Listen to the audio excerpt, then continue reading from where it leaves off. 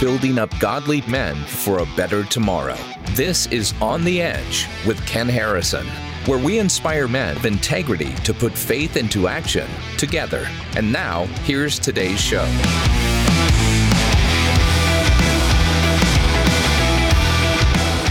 Talking to Dr. Meg Meeker, who PhD, child psychology, written a bunch of amazing books. We started off by talking about how I'd read your book, Strong Father, Strong Daughter, years ago, and it made a huge impact on my life. But you've written books about fathers and sons.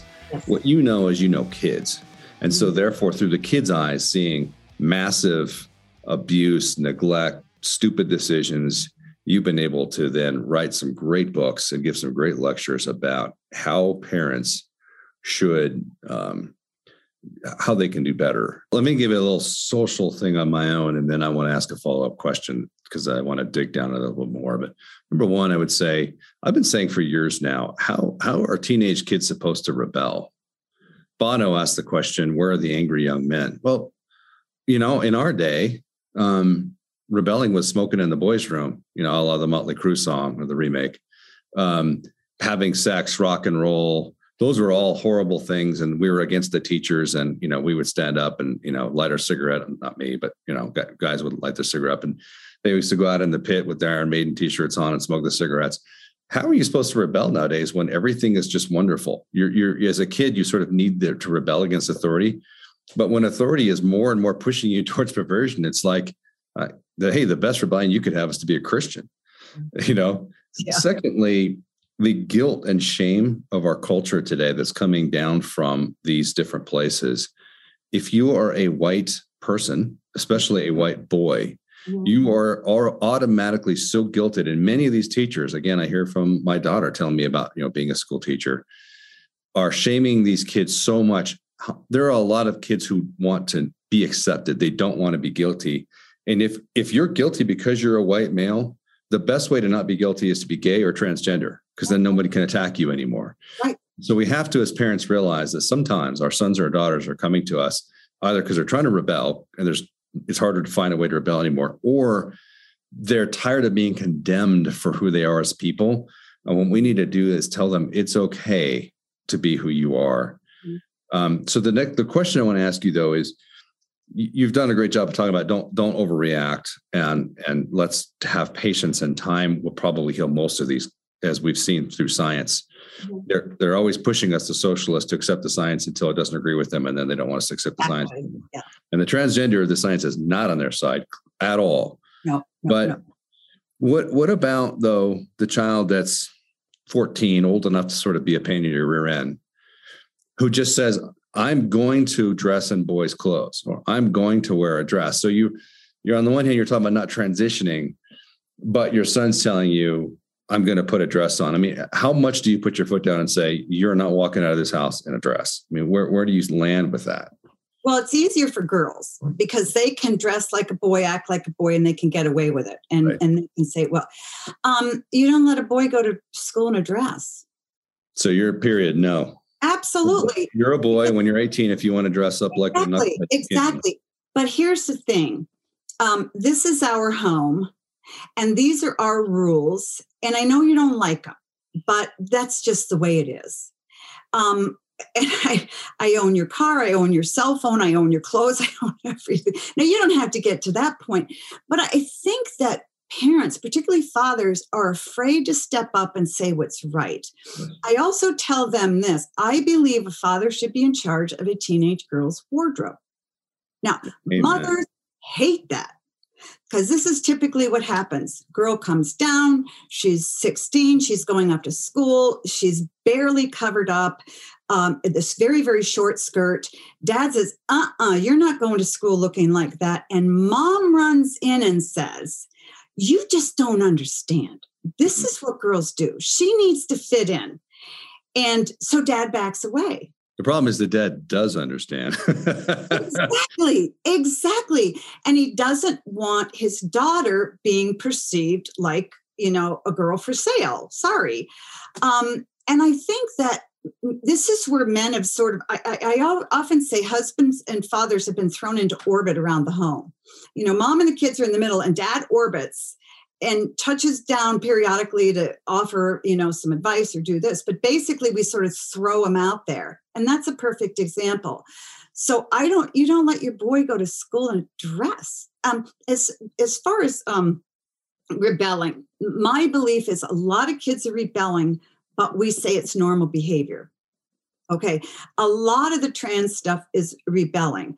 A lot of the acting out is rebelling. But the problem is their rebellion's accepted, and that makes them crazier.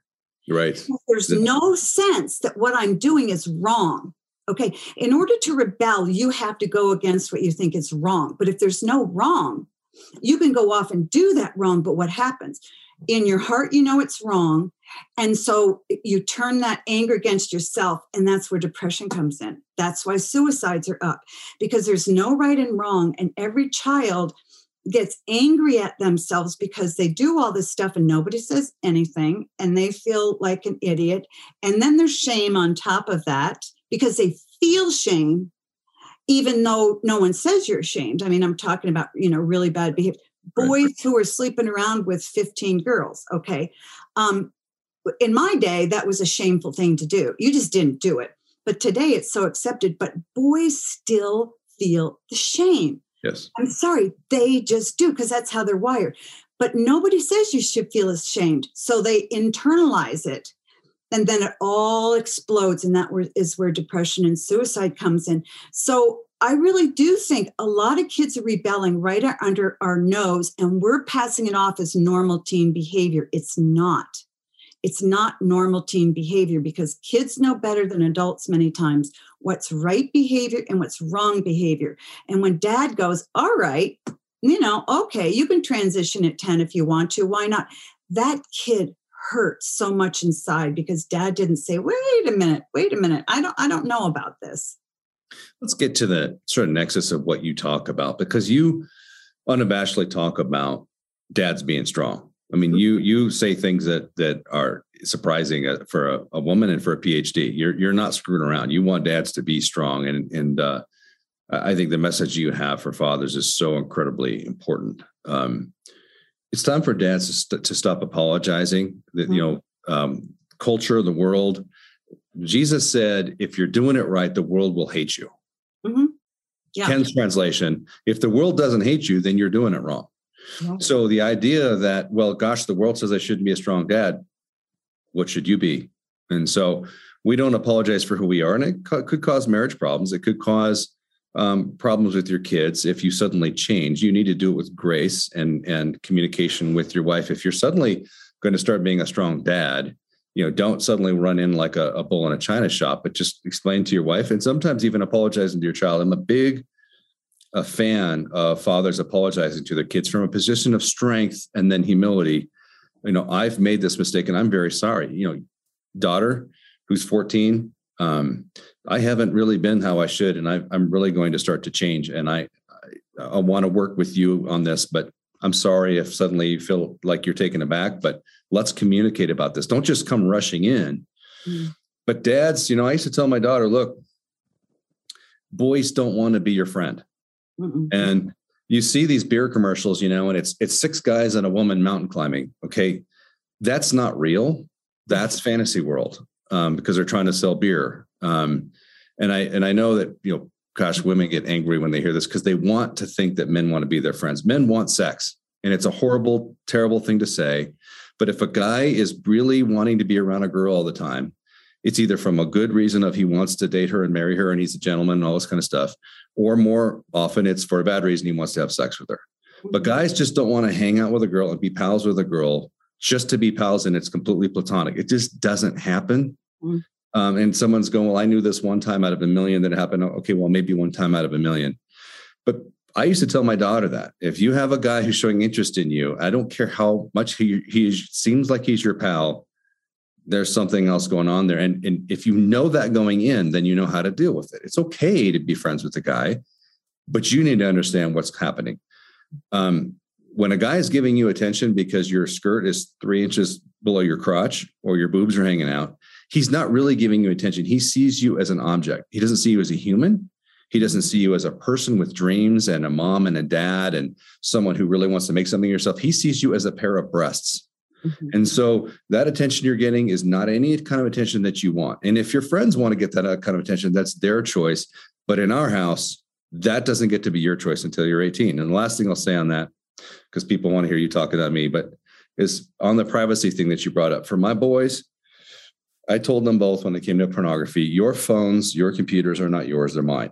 All of your passwords will be mine. I will check your phone periodically whenever I want, your computer whenever I want. If I see any pornography on there, any nude pictures of any girls, you will miss the next sports season, the whole sports season. And it's on you to explain to your coach, because they were 3-sport kids, why you're not going to be playing football or wrestling or whatever, because that's how it will be. And I told him, when you're 18, if you want to look at porn and be a perv, that's your deal. But until you're 18, it's my deal. And so I'm telling guys now how I was a dad.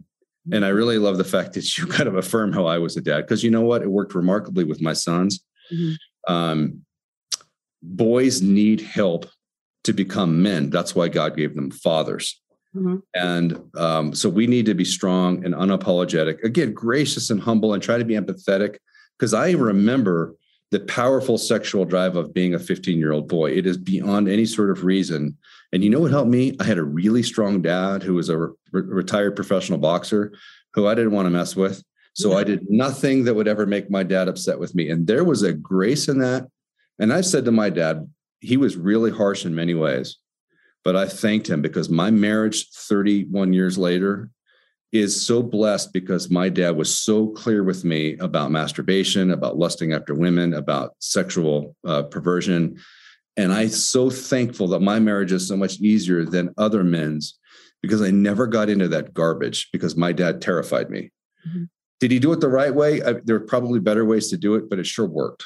And mm-hmm. so I think we need to start erring on the side of being strong fathers instead of apologetic little wimps that are trying to do what the world tells us is okay. Yeah. No, you're absolutely right. And I think that, you know, when we think about authority and strength, I think of leadership. Men are afraid to lead because they're afraid of being seen as oppressive and a hammer. And I think if you lead like Jesus led, you know, everybody in his presence knew he had an extraordinary strength. Mm-hmm. But he didn't have to go around, you know, hammering it on people. So if you come in and you know you have strength and you know you have authority, everybody's going to know it.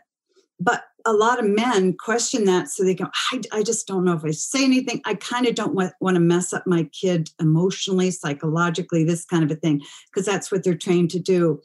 But I think that what you have to realize is, you know, you have to listen to your instincts, first of all. And, you know, if you have a daughter and you don't want that daughter dating some creeper or going to school dressed a certain way, you have to say, here are the rules. And you can't go dress to school this way because you know, here's why it's wrong and here's why it's dehumanizing. And also, my job as a dad is not to let you do that, because I'm training you how to live a great life when you're 25.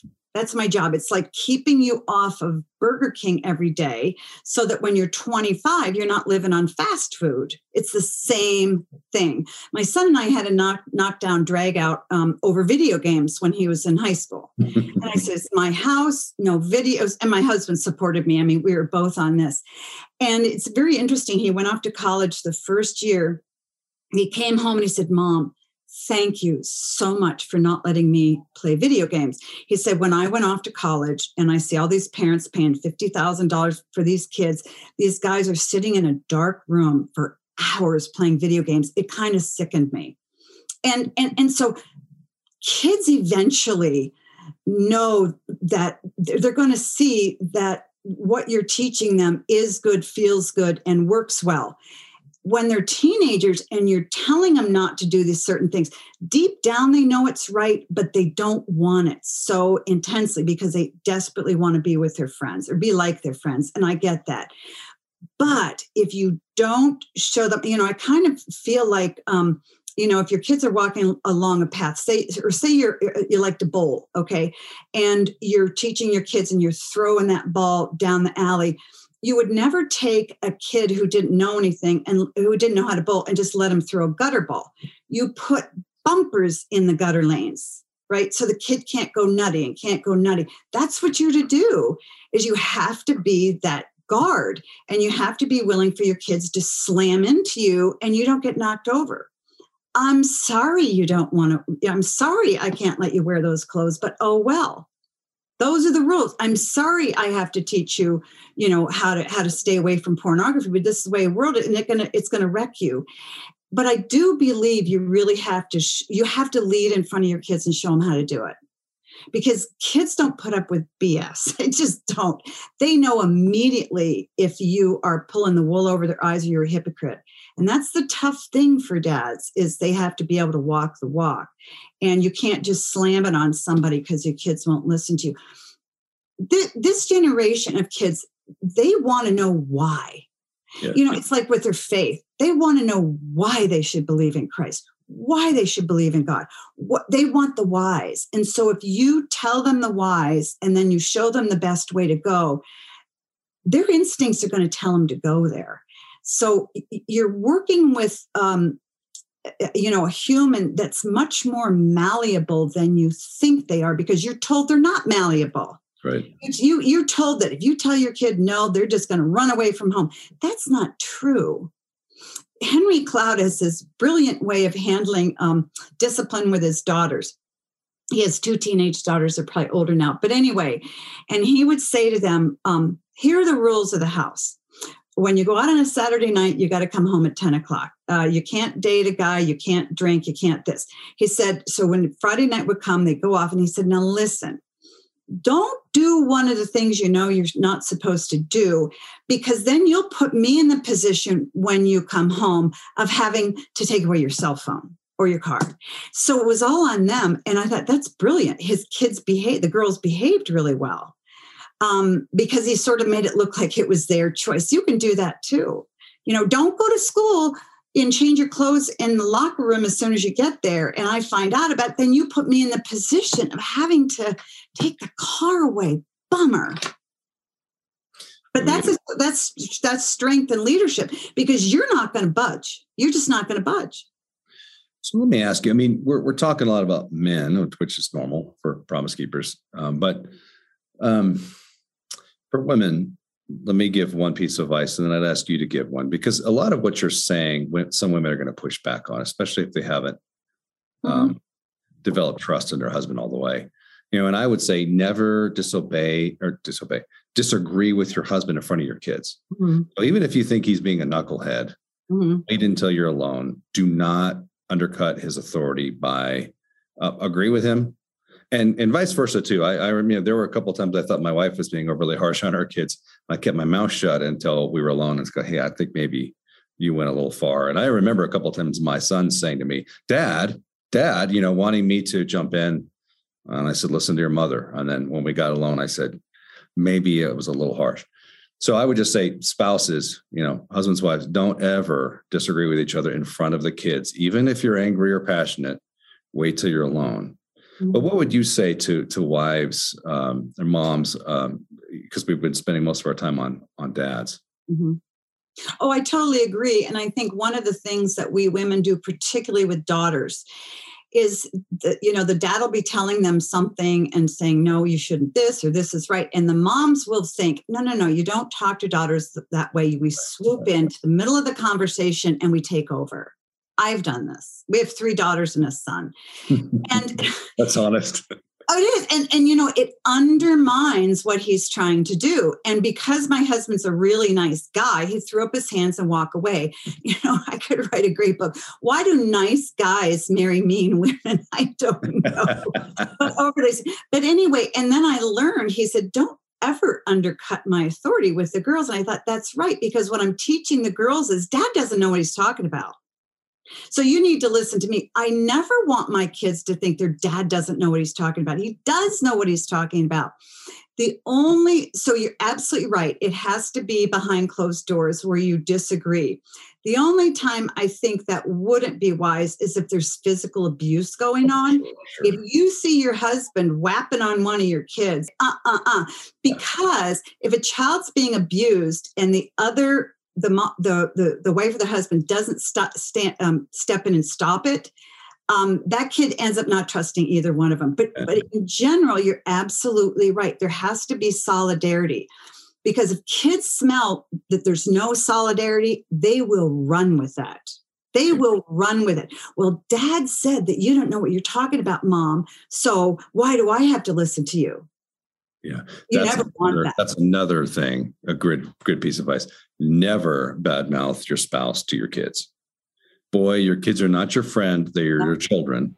If you need desperately to rip on your husband or your wife to someone, hopefully you never feel that way. But if you do, it is never appropriate to do it to your kids.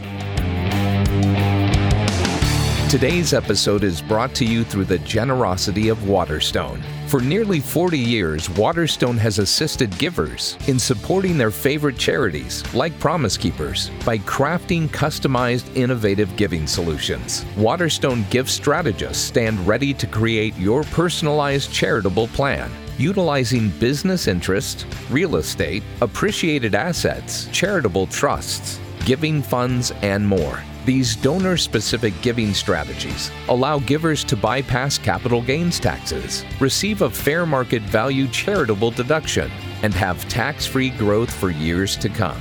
Prioritize income, minimize taxes, and optimize your giving with Waterstone. Find out how to give and receive the most from your assets by visiting www.waterstone.org.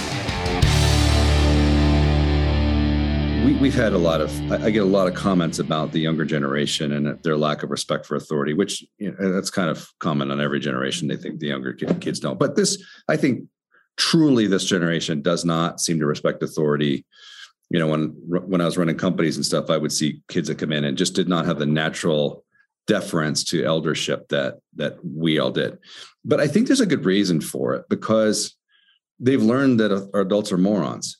And what I say that by how much have we all complained now? We've seen everyone gets a participation trophy. There's no winners and losers. Well, every boy knows there's a winner and loser. Mm-hmm. Play a soccer game and adults say, we're not going to keep score. It's not. Well, okay. Every boy on that soccer field is keeping score. It was 12-8. Mm-hmm. And I scored 2 goals and Johnny scored 3 and Doug scored 1. So I'm better than Doug, but not as good as Johnny. I mean, every boy knows that because that's how they're wired. And then when adults say, no, we don't, there was no score. We don't, yeah, it was 12-8 and we won. No, you didn't win. So at 6 or 7 or 8 years old, we're already being programmed now. Adults are stupid, because that's how boys are processing. And it continues on. And I think there's something inside a lot of these kids that is getting to the idea of telling me that I can be whatever gender I want. No, I have a penis. Mm-hmm. I'm a boy. Mm-hmm. So by the time they are getting now to their 20s, I do think that there's a big part of our youth that's like, adults are dumb. And so I do think we've kind of earned, as a culture, mm-hmm. we've earned the lack of respect that we're seeing from kids. And that therefore we as parents need to be strong for their sake, because nobody else is. Right. Well, and I think that all happened as we saw that sort of the moral plumb line just disappear. There was no right and wrong, and it was all relative and that kind of a thing. And what we did is we taught our kids there really is no moral plumb line, because I'm going to agree with whatever. I don't really stand for anything because I don't want to make you upset.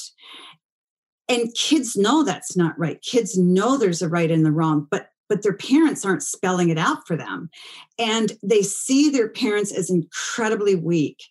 And kids can't deal with that, because they're looking to their parents for guidance. But when parents say, well, it's really up to you to choose. We see with 5-year-olds, it's really up to you to choose whether you want this to eat or this to eat or this to eat. My kids didn't get a choice. I mean, this is what I'm serving. But kids don't see their parents stand for anything, and they see them as very superficial. They see their parents as very egotistical. And that's why, I was talking about pushing kids to be something they really don't want to be. And as I said, kids are smarter than that, and they're incredibly frustrated, and they're angry, and they want deeper answers. Even as Christian kids, they were told, don't do this and don't do this and don't do this.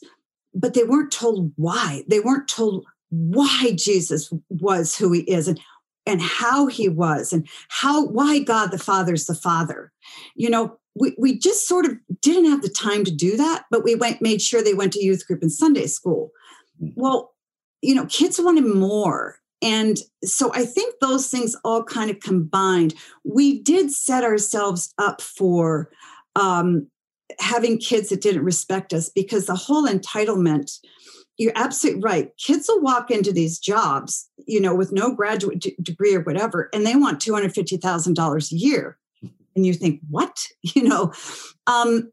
And so, but I think you're right. And I never like kind of pointing the finger at parents and going, you did a bad job. I always want to do the encouraging thing. But I do think we have an issue and a problem. And we taught our kids that winning was everything. They were always going to win, and they didn't need to struggle. Struggle was just not in the American vernacular. They didn't fail. They didn't need to struggle. And this is why everybody has the ribbons, because, failing is so bad. We just can't let you do that. I can say, as someone who has failed a lot, it's definitely worth it. And Charles Bronson. It's worth it. Because if you think about people who are successful at anything, relationships, their work, their friendships, these are people who know failure really well, and they've had to stand back up again and go at it again. If you've never known what a messed up relationship or messed up or work ethic or whatever, how it works, you'll never know how to do it right. And so people that are really successful have failed and struggled a lot. That's right. And it's a good thing. I mean, if you look at the two greatest Americans, or at least we traditionally thought of that, Abraham Lincoln and George Washington. I mean, nobody was a bigger failure than Abraham Lincoln over and over and over. I think he lost 42 elections. Mm-hmm. He won one, and he was congressman for one term. He lost every other election until he was president. And then when he was president, he faced a horrific, Civil War, and stood strong because of all that failure. George Washington was a similar deal. I mean, he was very wealthy, probably the wealthiest man in the colonies. I've read like every book there is on George Washington, but that guy had failure after failure. And then when he faced horrid tragedy, I mean, the Revolutionary War, what he went through, the lack of money, troops quitting, deserting because they weren't getting paid. And he could have sailed off to his rich sugar plantations in Barbados at any time, and he never wavered. There's something about failing and standing strong, and that's biblical. Mm-hmm. And I think that, one of the deepest fears of a parent's life is that we'll fail as a parent. That's when we were talking a while ago about the 16-year-old girl, and the dad was estranged, or he'd messed up. Parents do mess up, and sometimes they do get estranged, but that doesn't stop you. You don't go, oh, well, I blew it, I'm done. And I think that sometimes we cower from failure too, because we're afraid we're going to mess up our kids. So we really don't want to fail in any area. And this is why I think we put them in a box and say, you have to be this way. You have to be this way because that makes me feel good. And then I'm not a failure as a parent. We have to be able to engage our failure, even as a parent.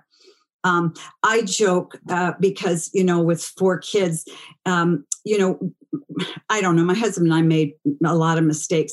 And don't worry about mistakes you made that the kids are going to forget it, because when they're in their 20s, they give you this list of all the things you did wrong. Why did you do this? And why did you do that? And, and so they're going to, but it's okay. But we've got to be able to say, I did. And I'm so sorry I yelled at you. And I'm so sorry I forgot you at school that day. And, that's why I got a cell phone, because I forgot one of my kids at school. I said, okay, I can't do that anymore.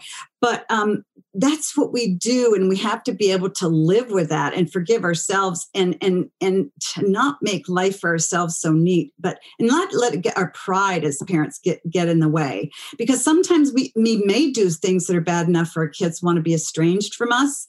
But we have to be able to look at that and say, okay, what part of that was mine? Because it's never just 100% you have a bad kid. I mean, there's always parenting stuff.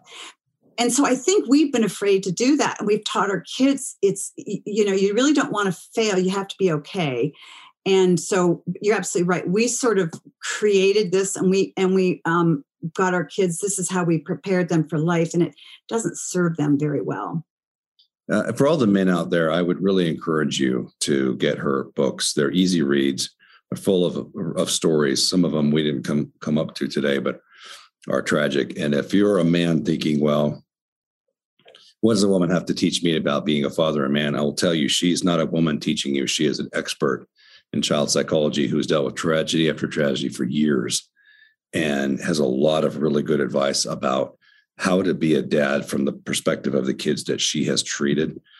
So I would really encourage you to get her stuff. Let me just give you the last word, Meg, and then you can sign us out of here on, the last bit of stuff you would say to dads and moms. I believe that one of the things that I really want to do and I'm called to do is not to criticize dads.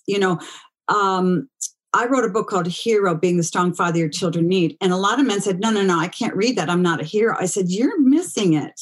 From your kids' perspective, you're a hero and you need to know that. And so really what I want to do is, I really believe if fathers could get a little peek into their kids' hearts and minds, they would really see they have everything it takes to be a great dad, but dads don't believe that. And so I don't come along and tell you what not to do. I come along and say, this is what your kids want. And you can do it. I mean, you really can. It's not rocket science because what they want and need from you is really pretty simple. I would also encourage dads. I started an online community, Parenting Great Kids. Somebody asked me why I call it great. I thought because all kids have greatness. And in the community, you can find it from my website or Facebook page. Actually, I have a button on our Facebook page just for Promise Keepers. We're having a group just for dads. Because I think it's helpful sometimes. Men hear so much from one another, and it's wonderful. But to have a place to hear from your kids, and that's really what I'm a spokesperson for kids. Because a lot of dads will say, well, what do I do with my kid here? And I'm a single dad. What do I do with my daughter here? What does she want? What does she need? And that's why I can come in and step and say, this is what your kids want you to do. And that goes along with your dad instincts. So act on it. Don't be afraid. Act on it. And so I would just encourage, dads to go to the Facebook page and click on the Promise Keepers button under where you see my face. Men need so much encouragement. And here's another thing I could do, Ken. And I will tell you, I've gotten death threats from women, which is wild because I tell women what to do and what not to do with husbands. And that makes them mad. I can tell a woman, look, your husband needs to weigh in or be in charge of your daughter's wardrobe. They won't have anything about it. No way, no way, no way. You can't disagree with your husband in front of your kids because it undermines him. Oh, truly, death threats. Wow. Because women are trained so much to be independent and autonomous from their husbands and everybody. I don't know that men are trained that much. I mean, they're told they're stupid. Women are told they can be everything and they don't need anything. And we are an autonomous unit that can run our families. So when you come along and tell them they can't, they don't like it very much. And I just wanted to say one thing. You mentioned don't criticize your spouse to your kids. Please, if you're a divorced parent, if you're a woman listening or a dad, please, I beg you, don't criticize your ex because you're sabotaging your child's relationship with your spouse. And if you're an angry mom who left her husband, You can divorce the guy, but your kid can't, and they don't want to be divorced. So you need to do everything you can to strengthen that relationship, even though you don't like your spouse. So for your kids' sake, please don't bash your ex in front of your kids. If you want to bash, go to a friend and dump on the friend about how horrible your wife is or ex, not to your kids. It'll come back to bite you terribly. How many teenage kids have I seen who were raised by their mothers? The father was a creep. He deserved for her to take off, but she spent her whole life ripping on him. And now the teenage kid thinks, well, I'm going to go live with that guy. It really does backfire. It backfires, and it ends up hurting the person who's criticizing the spouse. It ends up hurting their relationship with their kid better, because kids get older and they see what's really going on. And they're like, Mom, are you kidding me? Dad is not that. And then they get mad at the mom and they're going to be estranged. But it's just not fair to kids to pit them against the other parent just because you don't like them. Well, thank you. This was really, really awesome. I hope people got a lot out of it, and you can get way more from Dr. Meeker's books, as I did. I mean, they're phenomenal. Any website you want to give people to go to? Meekerparenting.com. And I really would encourage men to check out our private community, Parenting Great Kids, because I've done a lot, Ken. I've written books. I've spoken to thousands of people. What I really, really want to do, is to connect with parents, particularly dads, and say, you got this. You've really got it. And I don't care what you're thinking at this minute and what maybe you think you're a screw up as a dad. You've got enough. You've got enough to reconcile with your kids. So never give up. Like Winston Churchill, never, never, never, never, never give up. I don't know how many times he said the never, but it impressed me. So that's what I would say to dads right now. Perfect. Well, thank you so much. This was, again, I love talking to you. So much wisdom. Thank you. Thank you, Ken.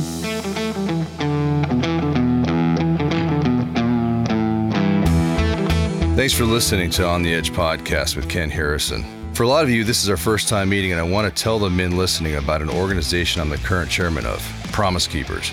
Promise Keepers is an organization founded by Coach Bill McCartney that's led men across the world to a saving relationship with Jesus Christ. Promise Keepers is calling men back to courageous and bold servant leadership. To learn more and get involved in the mission of Promise Keepers, visit promisekeepers.org. Follow on social media or download the Promise Keepers app on Apple Store or Google Play by searching Promise Keepers. Through the Promise Keepers app, you'll receive access to devotionals, Bible studies, and other great articles and video content, and a community to build friendships, lead your family, and become transformative leaders. See you next time for On the Edge with Ken Harrison.